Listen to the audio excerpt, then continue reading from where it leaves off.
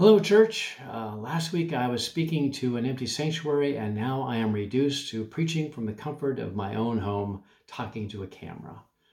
Such is life in these very strange times. I hope that you're all doing well. Thank you so much for the way that you are continuing to support the church through your prayers and your offerings. Your faithfulness is much appreciated. Let us pray. Guide us, O God, by your word and by your spirit, that in your light we may see light, in your truth find freedom, and in your will discover peace. Through Christ Jesus our Lord. Amen. We are now at the end of our exploration of the Apostle Paul's letter to the Philippians, and really it's a remarkable letter. Even though Paul's in prison, chained to a guard 24/7, knows that he may very well be executed, he writes to the Philippians with such joyful confidence and positive encouragement. Paul says that he's able to rise above the grim circumstances of his life and find true contentment. So listen to Paul, reading from Philippians chapter 4, verses 11 and 12. I have learned to be content whatever the circumstances. I know what it is to be in need, and I know what it is to have plenty. I have learned the secret of being content in any and every situation, whether well-fed or hungry, whether living in plenty or in want. Boy, isn't that something that you and I want? I mean, to be truly content, to be at peace within ourselves, no matter the situation in which we find ourselves, so that in times of great need and scarcity, we can instinctively react with a good deal of poise and confidence rather than with fear and panic. And wouldn't it be great if in times of prosperity and plenty that we would be content with what we have, rather than always feeling like we have to have something more to give us the satisfaction, the fulfillment that our hearts crave? Don't we all long to attain a certain equilibrium in life so that we're truly content and at peace, no matter the outward circumstances of our lives? We human beings are not born content. I mean, we are a bundle of desires and longings that cry out for satisfaction. We always feel like we need something more, be it a happier environment, a better job, a bigger paycheck, a better house, more stuff, you name it. I mean, there is a restlessness in the human heart that never ceases. Paul speaks about this restlessness in all of us. Paul says he has learned the secret of true contentment. Interesting that he should use that word secret. I mean, that certainly makes us want to listen up. I mean, tell people you have a secret and they want to be in on it. Everybody wants to know it. A secret, quite simply, is something that's not obvious, right? It's not apparent to the average person. It's not a matter of common sense. It's not easy to find. It has to be discovered. It has to be learned. And sometimes it has to be learned the hard way. The average person starts out in life thinking that they know how to find true contentment and lasting satisfaction in life. It's drummed into them from youth.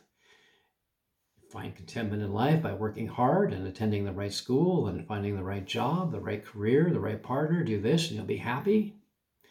Just, follow your bliss, whatever it is. Discover and live your dream in life. Go for it. Do whatever it takes. Climb every mountain and ford every stream and follow every rainbow till you find your dream.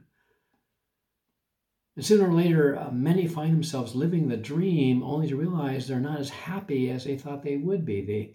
They may be well-fed, they may have plenty, they may have a good job, and yet they have this uncomfortable feeling that there's something still missing. All their achievements and their strivings and their attainments, their possessions that pile up around them have not brought them the contentment and the satisfaction they expected. Their heart craves for something more, and yet for something as yet undefined. And then there are others that find that the dream has eluded them, that they have experienced not plenty, or experiencing not plenty but want. They've lost their job, their spouse, their health, their financial wherewithal. Life has not turned out as expected. They realize to their utter dismay that all these things that promise them meaning and security has utterly failed them. Their hearts cry out for more, and they don't know where to turn. Poverty, not prosperity, has marked their lives. Our lives can turn on a dime. I mean, prosperity can quickly turn into poverty. I mean, look at the stock market crash, right? Life is so unpredictable. I mean, who would have thought this pandemic should come down upon us so quickly and completely uproot our lives? But whether one is experiencing plenty or want, there remains a yearning that nothing can satisfy.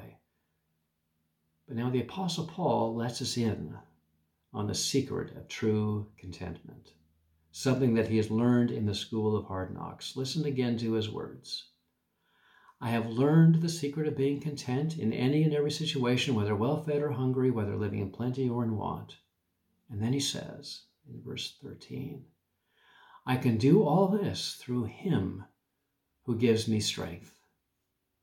There it is, the secret of true contentment. It can only come through a vital union with Christ, who alone can satisfy the cravings of the human heart. And that's why Paul can exude such joyful confidence even as he sat in chains. Many of the philosophers of Paul's day spoke of contentment, approaching it from the point of view of self-sufficiency. This was true of the school of philosophy known as Stoicism, whose most famous practitioner was the Roman Emperor Marcus Aurelius. Basically, the Stoics said that since we don't control and cannot rely on external events, then we can only rely on ourselves and our own responses. We should look to resources within ourselves. But Paul has a different view. He says, I'm strong enough for anything, he says, because of the one who gives me strength.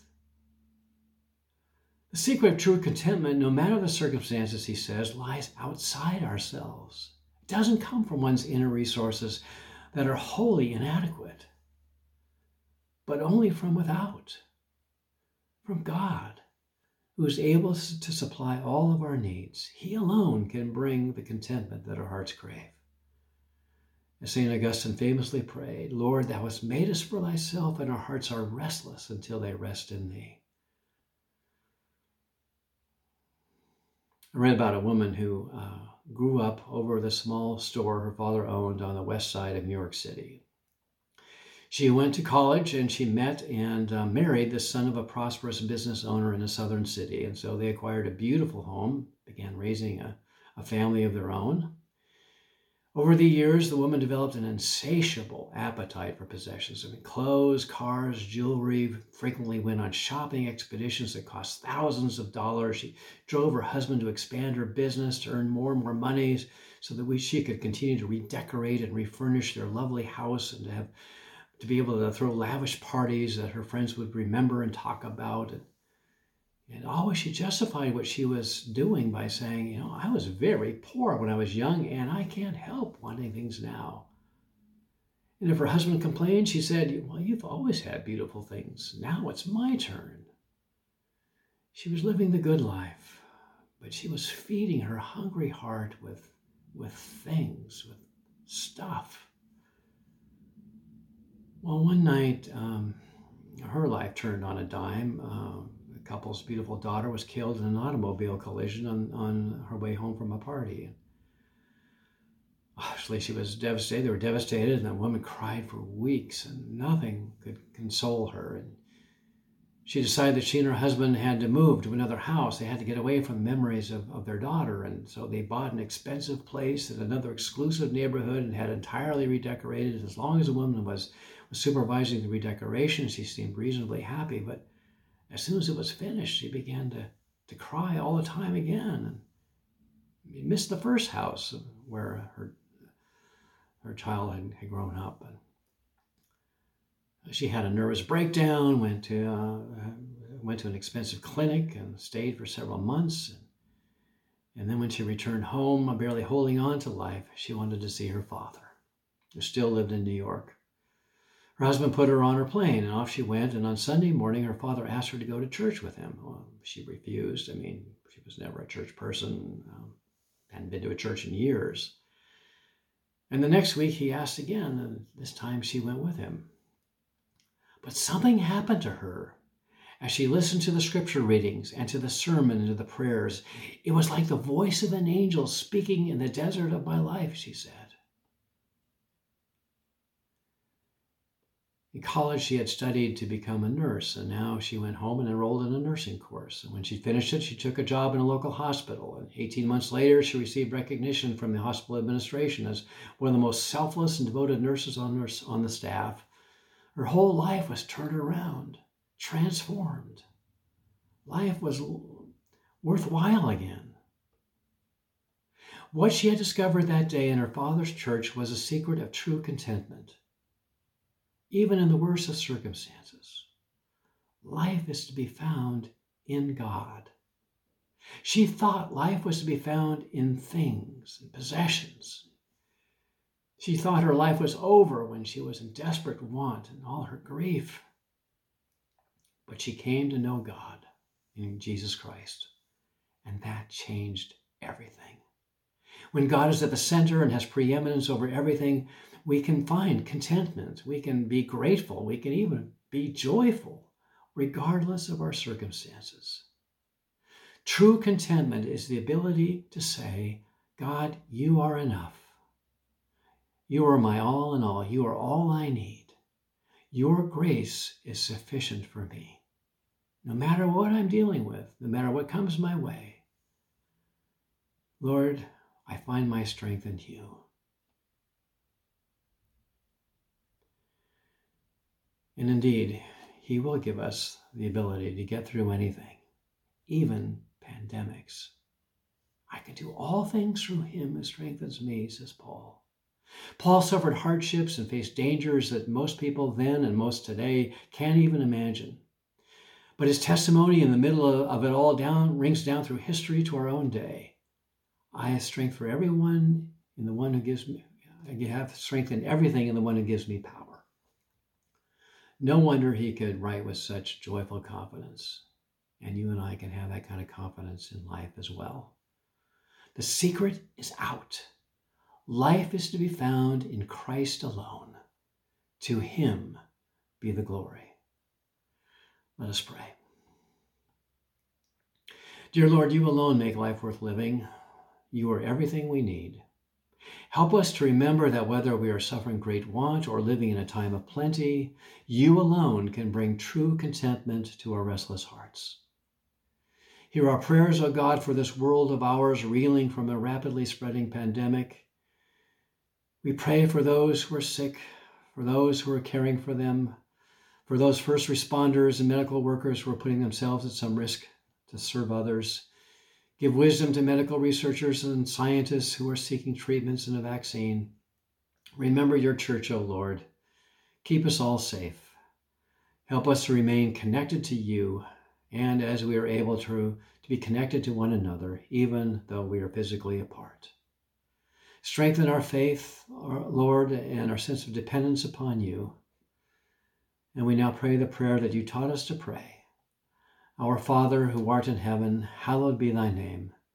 Thy kingdom come, thy will be done, on earth as it is in heaven.